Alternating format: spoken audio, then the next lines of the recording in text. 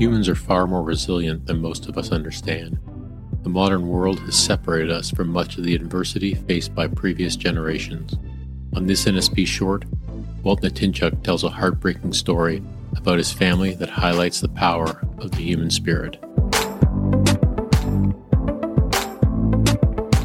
My dad was a blacksmith, and when the Soviets came and took him away, he was 19 years old and the oldest of 10 kids. But he was a blacksmith, and so he could apply those skills in north of Dauphin.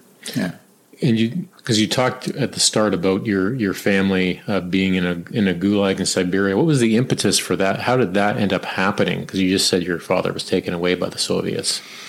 What occurred was, with the beginning of the war in 1939, the Russians moved into what was eastern Poland and the area that is now Belarus. So my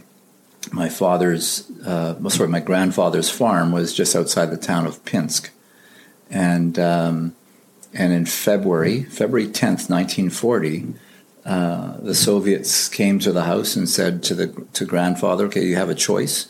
You can either remain here and become Russian, or you're going to be relocated." Grandfather understood, and I heard this from my uncle, one of the last surviving uncles who lived in the UK. Grandfather thought relocation meant moving somewhere else in Poland. Right. But the next day, the family was rounded up, herded to the train station, put on a cattle car. My father didn't have to go because he was working in Pinsk as a blacksmith. He came home to join the family for whatever's going to happen. And again, from this uncle, my uncle Peter, indicated that they were on the cattle car for 13 days without food. In fact, at one point at a coaling station in the middle of a barren region, nothing out there at all, they just stopped for coal and water for the locomotive. The doors opened up, and my uncle Peter got off the train looking for food, tried to forage for food, like there's nothing there. By the time he got back to the tracks, the train was gone. 6 months later, he's in a food lineup at a camp in Siberia. The place is called Tashkent. He's in a food lineup, and one of his brothers taps him on the shoulder and says, "Peter, where have you been?"